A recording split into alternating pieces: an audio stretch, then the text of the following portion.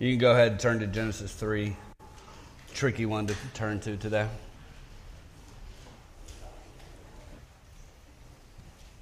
All right. Sometimes it takes horrific events like what happened in Israel to remind the world and us of great evil. We look at horrific atrocities like in Israel, 9/11, the Holocaust, and we just shake our heads sometimes. We're almost speechless at times to think of the evil that can be in this world, of the capacity for evil. We see wars and we see massacres everywhere throughout history. We learn about individuals with a tremendous evil inside of them, like Nero and Hitler, people like Jeffrey Dahmer. But those events and those people should not be the only things that remind us of evil and bring horror to our souls. Yes, those events and people had a high capacity for evil, and there certainly are degrees of evil, right? Just look at the different punishments in the Old Testament for different crimes. But that doesn't mean that other sins and other evil acts aren't horrendous. If we just looked at ourselves, we find evil. We get so used to the sin in our lives. We get so used to seeing it around us. We get so used to justifying our sins, to rationalizing our sins, to minimizing our sins, celebrating our sins. Maybe we're dead to some of our sins. We're just so used to what we're doing that we don't even feel guilty for it anymore. Sometimes we think of sin as something fun to do, but now that I'm a Christian, I can't do it, because God says not to. But man, those sinful days, they were fun times. We're so desensitized to sin in this world.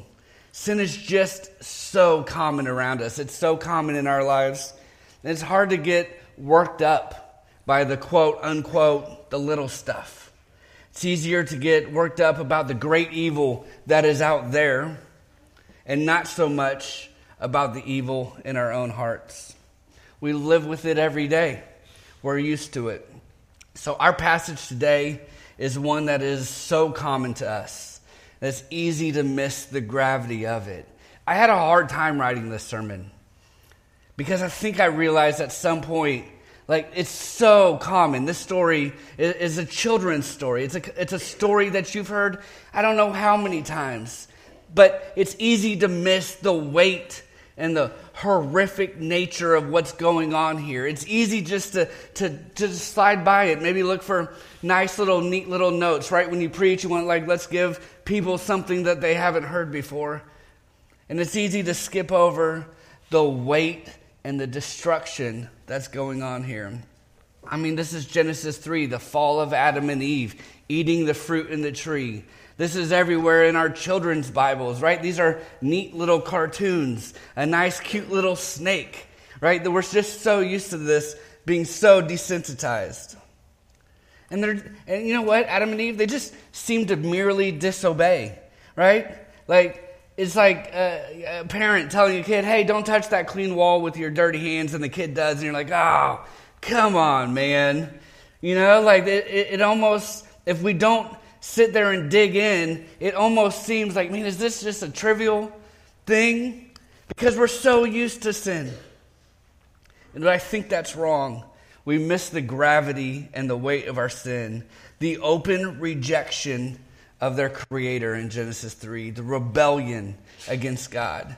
This is the singular event in history that has led to the death of billions and billions and billions of people. And we slide right past this. One of the major problems is that we don't really understand what sin is. We don't really get it. We don't really understand what we're saying about God, what we're saying about His nature, what we're saying about His character, what He's done, who He is. And we don't understand when we sin what we're saying about ourselves. Another major problem is that when we sin, we don't really care about what we're saying about God. In that moment of sin, and you know it, you don't really care about what it says about God and about what you're doing. You want to do it, and so you do it. We don't feel that weight, that seriousness of committing that act. So today, I want us to try to read the story with fresh eyes, fresh hearts, fresh ears. I want us to see the horror of the story. I want us to hate the sin that we see on display in this passage.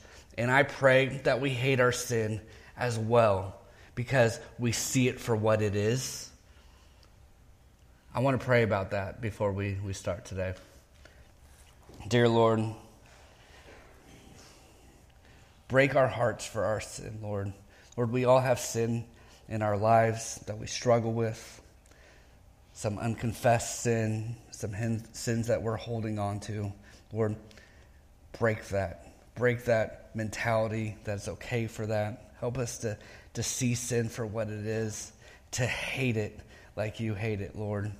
Help us to run to you instead, and to acknowledge you as Lord and as a good Lord that knows what's best for us, Lord. So break us where we need broken. Help us to feel the weight of that, and help us not to try to get away with it. Amen. Genesis 3, 1 through 13. Now the serpent was more crafty than any other beast of the field that the Lord God had made. He said to the woman, "Did God actually say, 'You shall not eat of any tree in the garden'?" And the woman said to the serpent, "We may eat of the fruit of the trees in this garden, but God said, 'You shall not eat of the fruit of the tree that is in the midst of the garden, neither shall you touch it, lest you die.' But the serpent said to the woman, 'You will not surely die. For God knows that when you eat of it, your eyes will be open, and you will be like God, knowing good and evil.' So when the woman saw that the tree was good for food, and that it was a delight to the eyes, and that the tree was to be desired to make one wise, she took of its fruit and ate. And she also gave some to her husband who was with her, and he ate. Then the eyes of both were open, and they knew that they were naked, and they sewed fig leaves together and made themselves loincloths. And they heard the sound of the Lord walking in the garden in the cool of the day, and the man and his wife hid themselves from the presence of the Lord God among the trees of the garden. But the Lord God called to the man and said to him, 'Where are you?' And he said, 'I heard the sound of you in the garden, and I was afraid, because I was naked and I hid myself.' He said, 'Who told you that you were naked? Have you eaten of the tree of which I commanded you not to eat?' The man said, 'The woman whom you gave to be with me, she gave me fruit of the tree, and I ate.' Then the Lord God said to the woman, 'What is this that you have done?' The woman said, 'The serpent deceived me, and I ate.'" In verses 1 through 5, we see that you should hate your sin because your sin is rooted in horrific lies. In verse 1, we're introduced to the serpent, the crafty beast of the field. But this isn't just any regular old serpent, right? This is a serpent who is talking, who is questioning Eve. And later on, much later on, throughout the Bible, we see who this serpent really was. And I think this was a real serpent, and that it was like possessed or taken over. But in Revelation, we see Satan, the devil, referenced as that old serpent of old, right? That serpent of old, the one who deceives the nations. So this is Satan himself. So throughout this, I'm going to probably, go with serpent. Sometimes I'll go with Satan. It's the same thing here. So the first thing that Satan does here is he isolates Eve. Remember Adam and Eve, you remember because of the story, we've skipped this message. It'll be in a couple weeks. Adam and Eve are married, if you don't know this, and they are one flesh. And what does the serpent do here in this story? He isolates Eve. He just goes after Eve here. And so it's going to seem like we're picking on Eve for a little while, but don't worry, Adam gets his on this. And the serpent starts out with subtle lies to frame the question. He starts out with a subtle lie to frame the question. He says, did he tell you can't eat of all the fruit here? I mean, that's a ridiculous premise. Satan is much smarter than that. He knows what God's words are. He's not really asking, what? You can't have? What? None of the fruit? Satan knows better than that. He's just framing the conversation in the way that he wants. He knows that Adam and Eve can eat a fruit in the garden. So he's just framing the conversation towards the negative. He wants Eve to focus on a very specific thing. And Eve goes along with it. In verses 2 and 3, right? She says, oh no, God, we could eat of all the fruit of it, except in the garden, except for the tree of knowledge of good and evil, is what she's saying. We could eat everything, but that, we can't eat it, we can't even touch it, right? Like Eve is saying that God didn't tell them that they can't touch it, so she's already making a mistake here. She's saying something that extra didn't say. God did command them not to eat of the fruit of the tree of knowledge of good and evil. So she is saying that correctly, but she has misspoken. I don't think that she's doing it on purpose. Otherwise, this would be the fall. She'd be lying. But seems a little bit odd that she wouldn't remember the words correctly. Now, these words were given to Adam in chapter 2 before Eve was made. So it seems like this is something that Adam would be passing down to Eve. But she goes along with the negativity. It seems odd that she wouldn't know. If I told you that there's a billion $1 bills in here, and I put just one of those bills on this podium, and I said, you could have all of it. You just can't touch this $1 bill. The rest is yours to take. You're going to remember something significant like that, right? Like, you're not going to start adding rules. You're going to remember very specifically, don't touch that one. We want to be 999 million millionaires, whatever that number is. It's a lot. It's a lot of numbers. I haven't counted that high yet, so I'm still working on it. So Eve focuses on the one don't, not all of the do's. She didn't focus when Satan was saying, you can't do any of this. What does Eve focus on? She drills down to the one thing that she's not. She doesn't focus on the blessings in the garden. She has all these fruits in this garden. She knows God personally. She walks with God. She's in paradise. She has a relationship with a husband that is perfect. He does the honey-do list, right? She has everything in this garden. And when Satan is saying, hey, focus on this native, this one thing, you can't do this. That something should have been triggered in here. What do you mean I can't do? I have everything. I have everything in here. God He's given us dominion over the land. I'm made in God's image. I know God personally.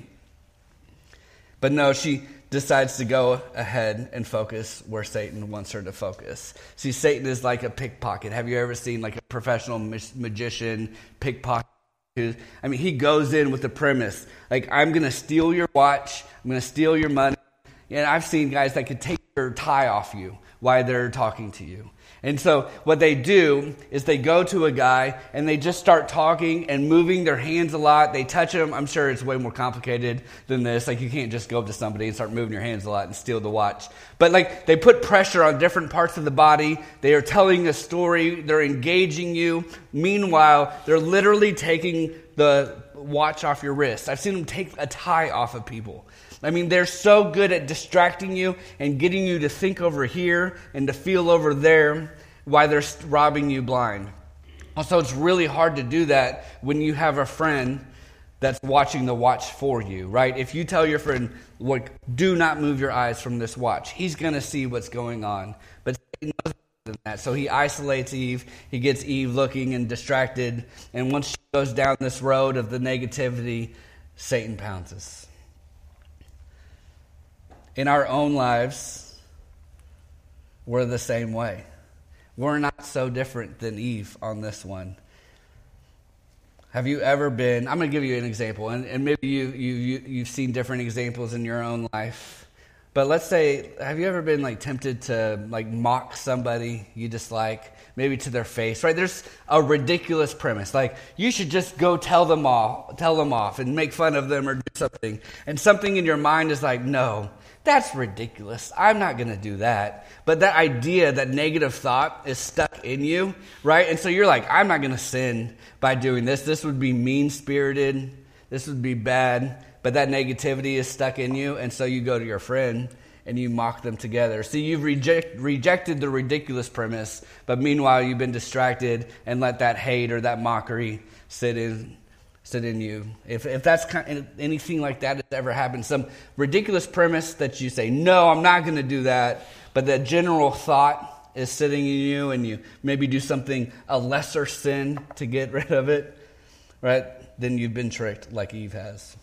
In verses 4-5, we see that in order for Eve to sin against God, she has to believe horrendous lies about God. We should be feeling the weight of this in the passage when we reflect on this. Satan tells Eve that God is a liar. You won't die, the serpent said. God's a liar. He also tells Eve that God doesn't want them to eat of the tree of knowledge of good and evil because they would be like him. In other words, Satan is saying, God's not good, he's evil. He's holding them back from being all that they could be. God is holding this from you. God is withholding something good for you. He's a liar and he's evil. Did Eve respond with shock? Did she respond with horror at this? Here is this beast spewing evil and hatred towards God. Remember, she knows God. She walked with God. She had a personal relationship with God. She lived in paradise. Who's this snake to talk about God like that? Who's this snake to make me doubt the one who loves me more than anything in this world, more than any other creature or being in this world? Why would you talk about my God like that? Where is her outrage at this? Like, this is the utmost betrayal. Like, here is her good, perfect, holy, loving Father being talked about by a snake. And she does nothing. Did she respond with shock? Did she respond with horror? Where's her outrage? But let me ask you this. Are we much different than Eve? Are we much different? Let's go to the sin of covetousness. To covet something is to desire something that somebody else has, that God hasn't given you. And when you are coveting something, you are believing that God is withholding something good for you to have, that he is depriving you of joy, that he doesn't know what you need. You need that he's a liar when he says contentment should be found in him. No, God, this will make me content, not you on this. I need this to be happier. If I only had this, it's that this is it. If I only had this, then I know joy. We're calling God a liar when he says, no, you don't. Like, that's not good for you. Your joy is to be found in me. Where is our outrage when we struggle with those types of sins? We may not think that deeply about our sins all the time, but that is what our actions are showing. We sin without even thinking through what we believe in God. We don't even consider it. I want to do it, so I will do it.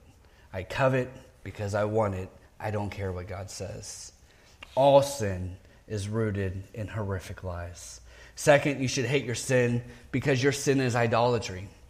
The end of verse 5 and into 6, it says this, and you will be like God, knowing good and evil.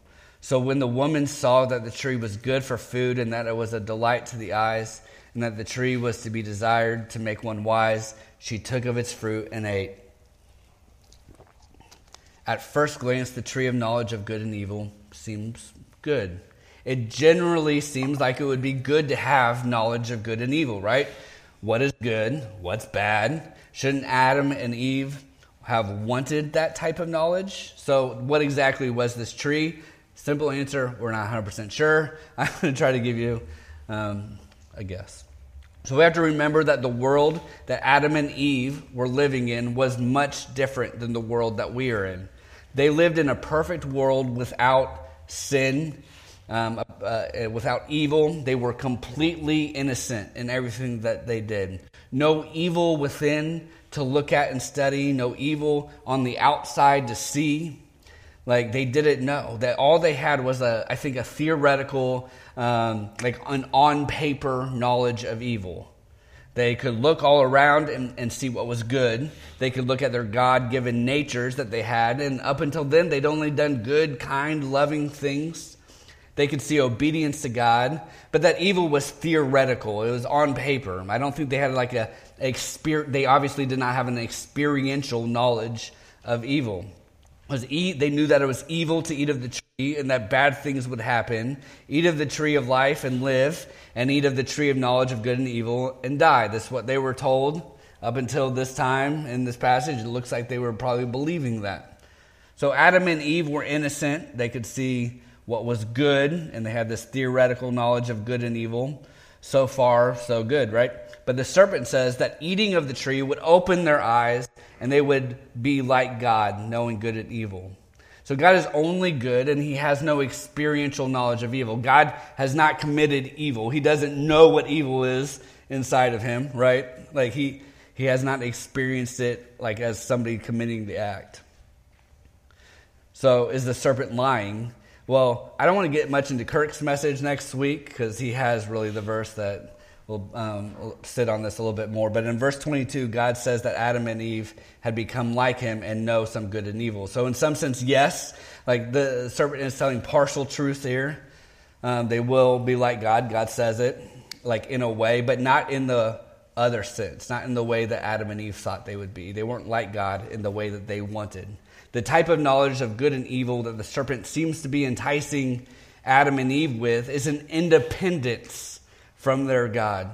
A chance to get their knowledge not from God, but from somewhere else. They could be their own gods, deciding right from wrong. So what the serpent is telling Eve here is that God is holding you back. He doesn't want you to be like him in that way. He's saying, no, if you eat of this fruit, you're your own God.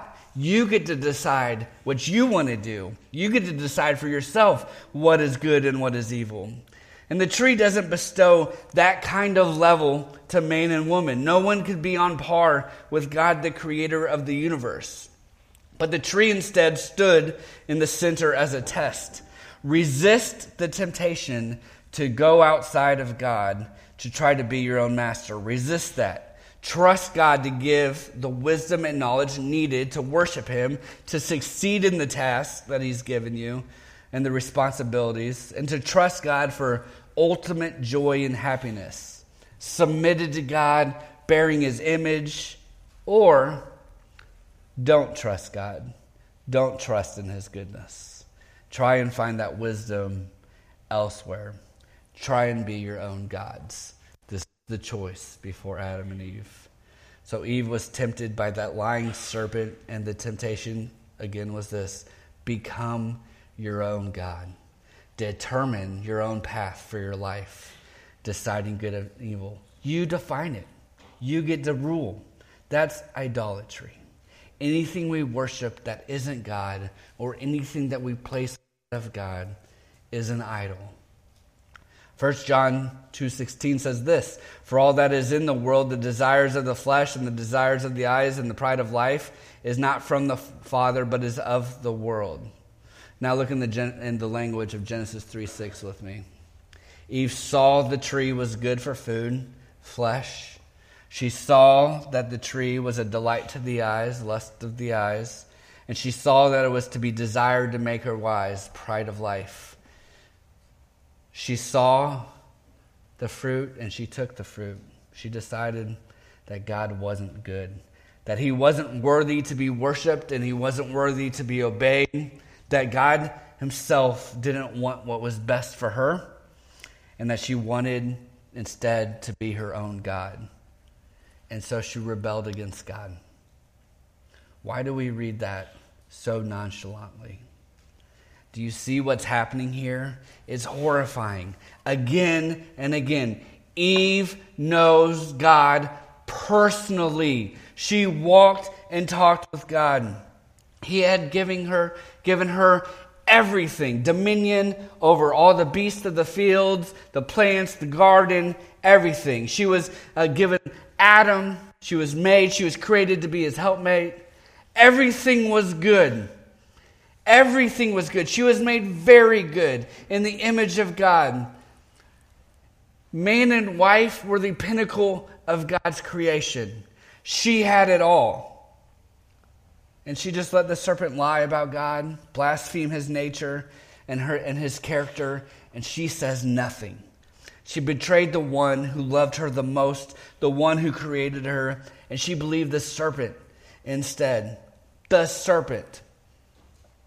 Not the creator, the created serpent. And she thought, yes, God is a liar, and he is holding me back.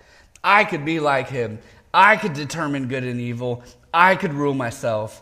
She's already given the world as Adam's helpmate, and she wants more. But I have to ask again, are we much different?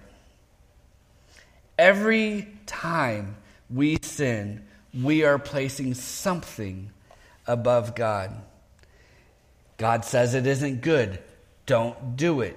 And we decide, it's good. I'm going to do it. We take our judgment over God's judgment. God says it doesn't fulfill, it doesn't satisfy, but we disagree, and so we do it. That's idolatry. When we put our relationship with our spouse over God, that's idolatry. When we have pride, we're saying that we deserve the glory, that's idolatry. When we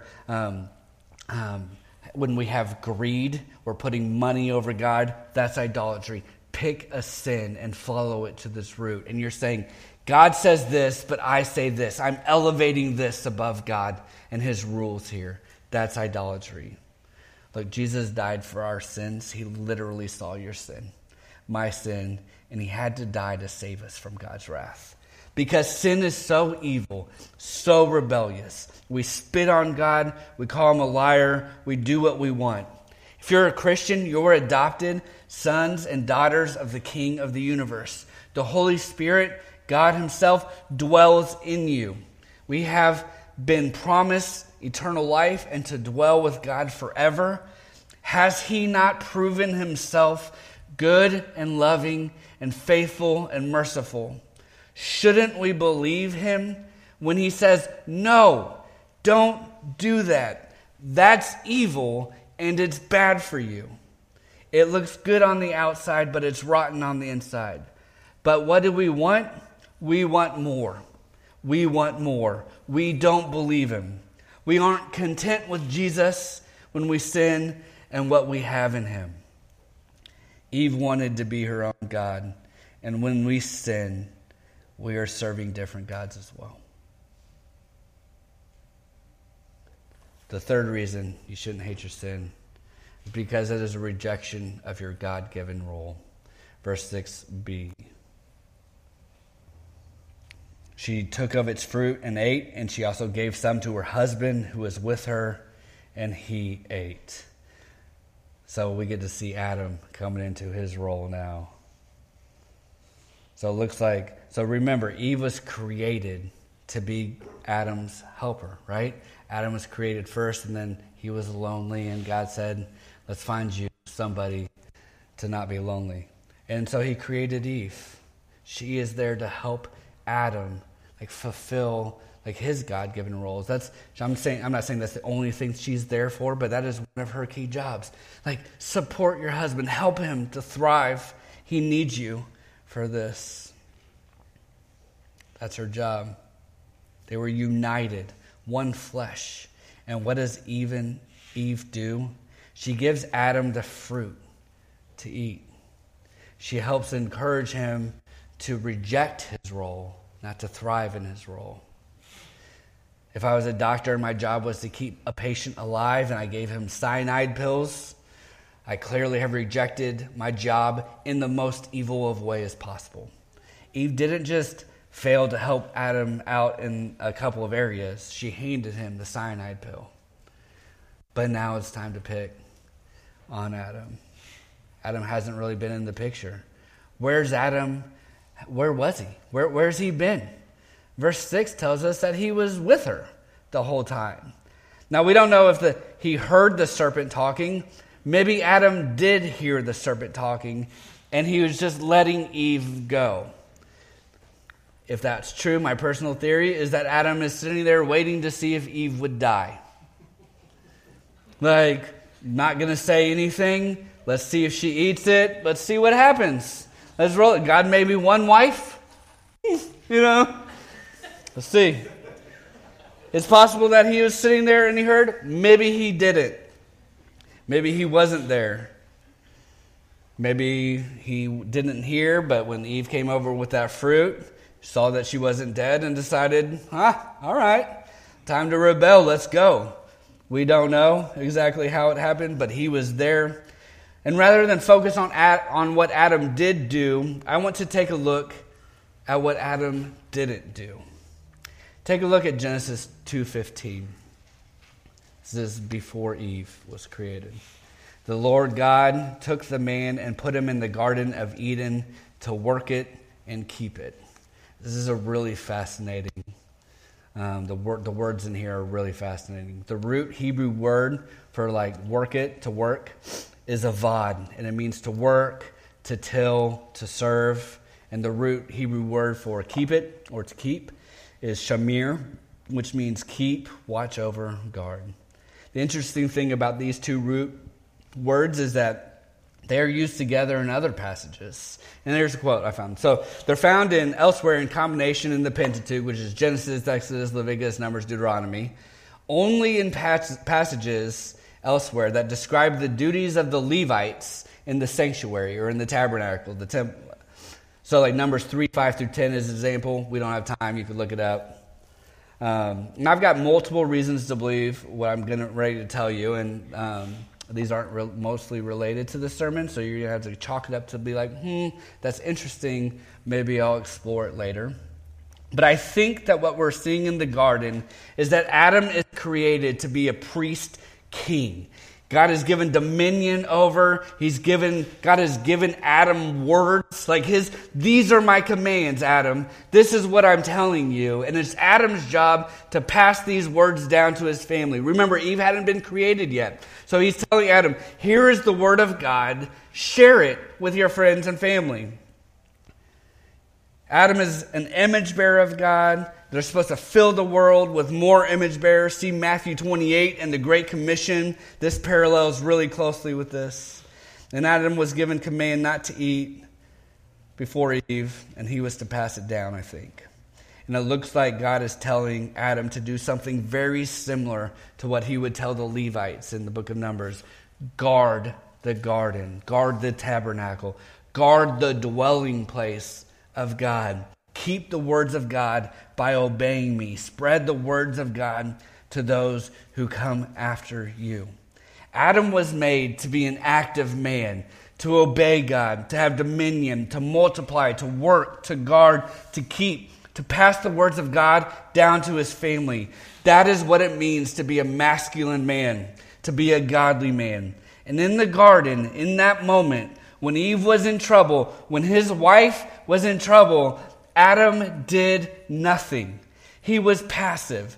His wife wasn't communicating God's words correctly. His wife was contemplating spiritual suicide. The great serpent had entered the garden, and Adam did nothing. Where was he? He failed to be a man. He was passive. The only thing he did actively do in the story so far is disobey God. He wanted to be his own God as well. And what did that look like? The opposite of what God had designed him to do and to be. This is what real toxic masculinity looks like. A real man would have guarded the garden and his wife from that evil serpent. The dragon that deceives the whole world was in the garden, and Adam did nothing. Adam chose himself. He chose to rebel against God, and in so doing, he let creation be flipped on its head. In this story, we have the beast of the field, the serpent taking the lead, then Eve, then Adam. But God had created Adam and Eve to rule over the beasts of the field, and he had created Adam to be the head of his wife. But the opposite was happening, and Adam did nothing. Men, when you are passive, when you are not leading your family to love Jesus, when you are failing to lead your families, to guard them, to guard their hearts, to guard the people that have influence on them. When you fail to lead your family, when you fail to love your wife as Christ loved the church, you're being passive. You're doing the same thing that Adam was doing. Nothing.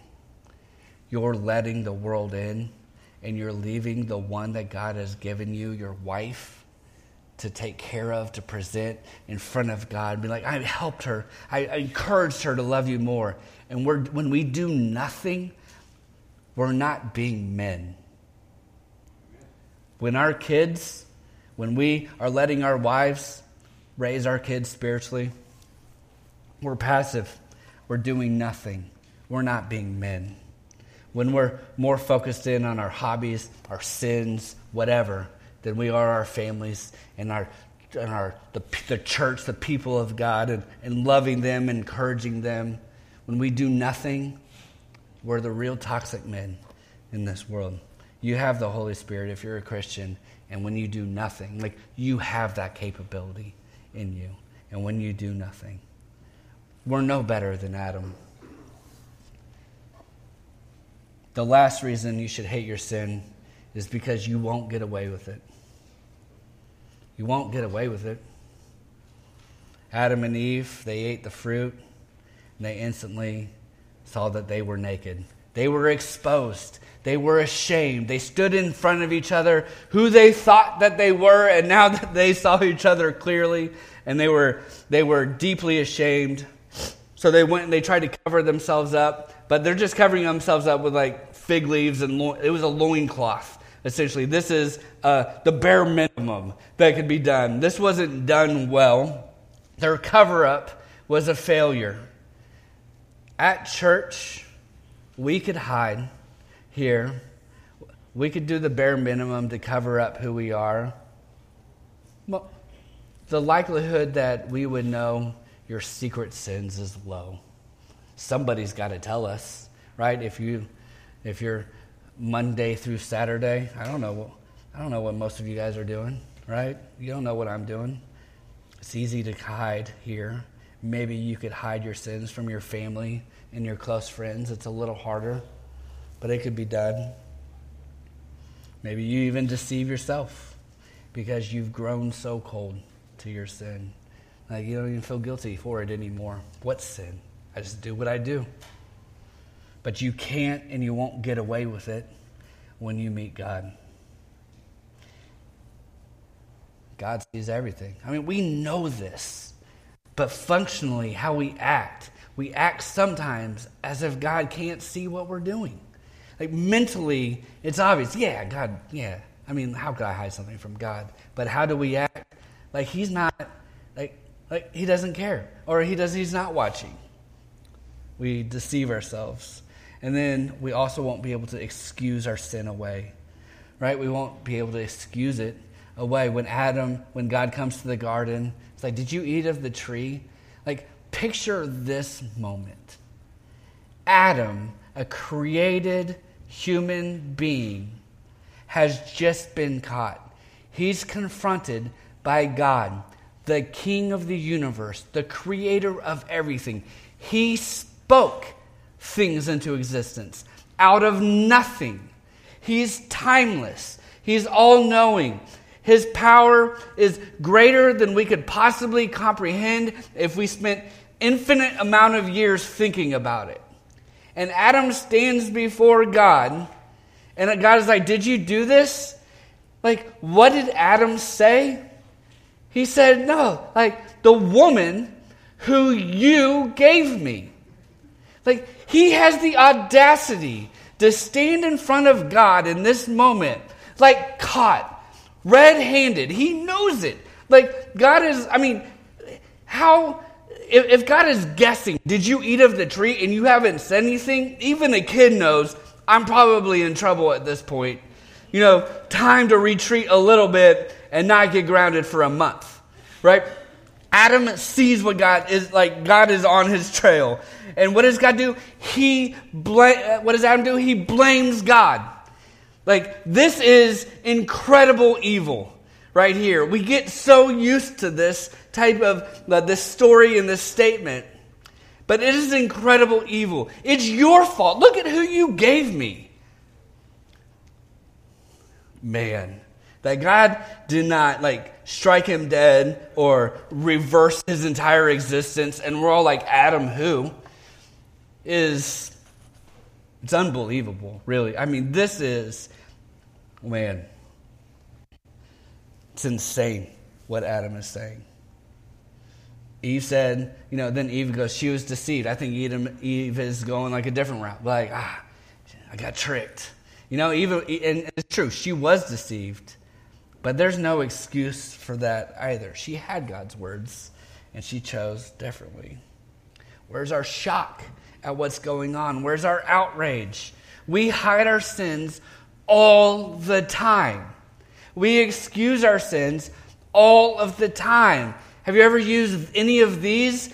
Oh, man, I'm sorry I should have done that. I've not been sleeping well. I'm tired. I don't feel well. I snapped at you. Shouldn't have done that. Work's been really stressful. Shouldn't have done that. I made a mistake. All this stuff going around, and I'm off guard. And I shouldn't, man, shucks. But you understand, right? You understand why I sinned here. I mean, how couldn't I? I'm tired. We excuse ourselves all of the time. Adam and Eve failed. As we see in Romans 5, through Adam, we're all born with a sin nature. We also see in the New Testament, right, that we're all born spiritually dead. What are the repercussions of this great evil? Adam as the head, as basically the father of humanity, passes down this sin nature to us. We're all born, natural-born sinners. Our sin is nature. It's our nature to sin. And like our father Adam, our sin is rooted in lies. Our sin is idolatry. It's a rejection of our God-given roles that exposes us. And ultimately, just like Adam and Eve, we won't get away with it. There's nothing that humans can do to stop it. Except for one, Jesus Christ, who in 1 Corinthians calls Jesus the second Adam. This is a new Adam, one that actually lives up to what it is to be a man. While Jesus is fully God, he is also fully man. He shows us what it's like to be a real man. The first Adam was made in the image of God. The second Adam is the exact imprint of his nature. The second Adam is God himself, not created. The first Adam falls to temptation in the garden. The second Adam resists temptation in the desert. The first Adam was a priest king who failed in his priestly duties, who failed to rule and guard the garden. The second Adam is a perfect priest king who followed the will of his Father perfectly. No sinning, nothing. He loved God completely. The first Adam died for his sins. The second Adam died for his people's sins.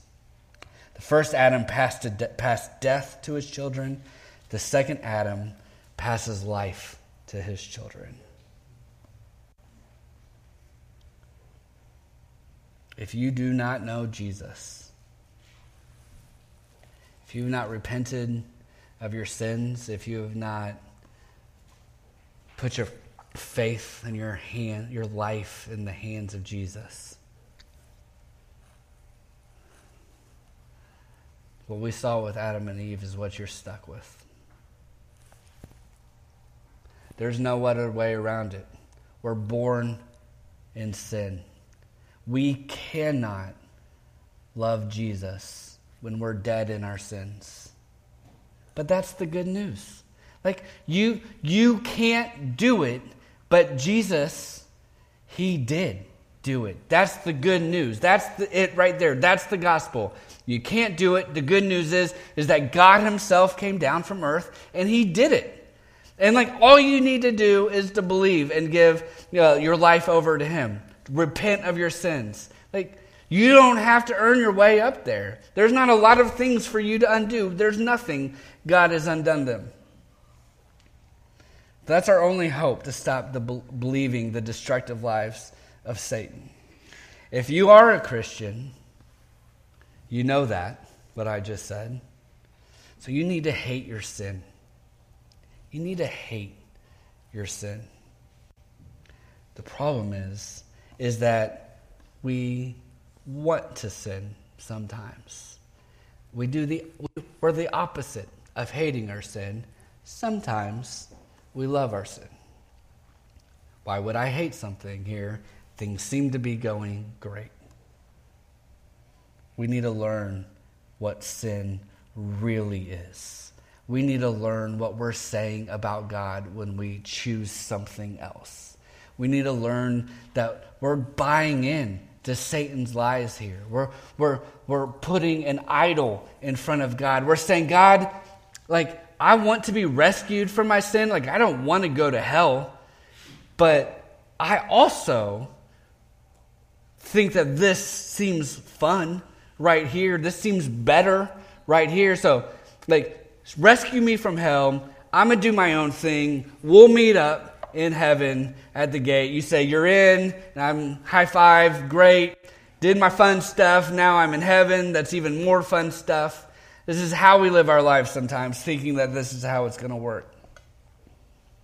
We have to have a right understanding of what our sin is. We have to know, what does it look like to really have my faith in Jesus? If you could live your life in this sin, thinking that you just made a transaction one time with God where you're saying, oh, forgive me, I'm in heaven, and you live your life in sin, if you think about what that sin means and what it says about your belief in God, you're not a Christian. A one-time prayer that changes nothing. Amen. It does nothing. So if you are a Christian, we need to understand and feel that weight of our sins. But then not beat ourselves up for it. We need to understand who we are, what we've done wrong, and then run to the cross. Adam and Eve ran and hid in the trees from God. Instead of doing that, when the temptation comes, when things are going bad, when Satan is saying, look at these lies, and part of you is thinking, that does look fun, that does look pleasing, that does look like it brings me contentment. Instead of listening and arguing and working through with Satan or with our sin nature, run to Jesus. Run to God. Run to your fellow Christians. Run to your spouse. Run to your people in this church. Do not let Satan isolate you. Do not let him convince you to cover up where you're struggling. Guess what? This sermon is hard to write because I am a sinner as well, right? Nobody in here is perfect. There's no judgment here because I am the chief of sinners. That's what Paul said. If Paul can say that, then I could say that. He's wrong. I'm right, though. I'm just kidding. I'll let him have it, I guess. So how do we get out of that? We need to reflect on who God is. We need to grow in our love of God, in our understanding of God. What has God done in your life? Think about that. Reflect on that. Who is God? God is perfectly good. What does that mean? God is perfectly loving. What does that mean? He is perfectly merciful and just. Reflect on the character of God. Read your Bible to learn more about it. Study deeply, drink deeply from that well. Reflect on who He is. That's how we defeat temptation lots of times. If we love God that much, when Satan comes and is like, hey, why don't you do this? We should just laugh. Like, what are you talking about? Why would they eat a carrot when I could eat a Snickers, right? Like, this is like Satan is offering vegetables, God's offering dessert. Right? Like, it should be just common sense. Like, why? Why would I do that? Man, if we reflect on who God is and live in that and walk in that and cherish that, and if we help our family to do that, and if in turn we help each other in church do that, why would we want to sin? We don't have to choose sin. Don't be isolated. Man, like, we need each other. You need your spouse. You need other Christians around you. Sometimes I'm not strong enough to say no. And I need a brother. I need my wife. I need somebody to just be like, dude, what are you doing, man? Why? And I'm like, you're right. Thanks just for the little bit, the little punch. Just a little bit, just to remind me. So, do we hate our sin? The answer is sometimes. The answer is sometimes we do, sometimes we don't. But man, I pray that God will give us the desire and the passion for Him, the hatred for sin. Sometimes all we could stand before God and say is, I want to have that. I'm not there yet, but I believe you. Help my unbelief. Let's pray. Dear Lord, you are so good. You're so kind and loving and merciful. We all deserve death, but you came and you died for sins, Lord. You took a punishment that you didn't deserve. And you're so good for that. Help me not to spit in your face and reject that throughout the week and to sin whenever I want, however I want. Lord, I don't want to be my own God. I've walked down that road. If we were a Christian, everybody in here has walked down that road, and we've seen how pitiful of a God we make. So help us to worship you and to desire you above all. Amen.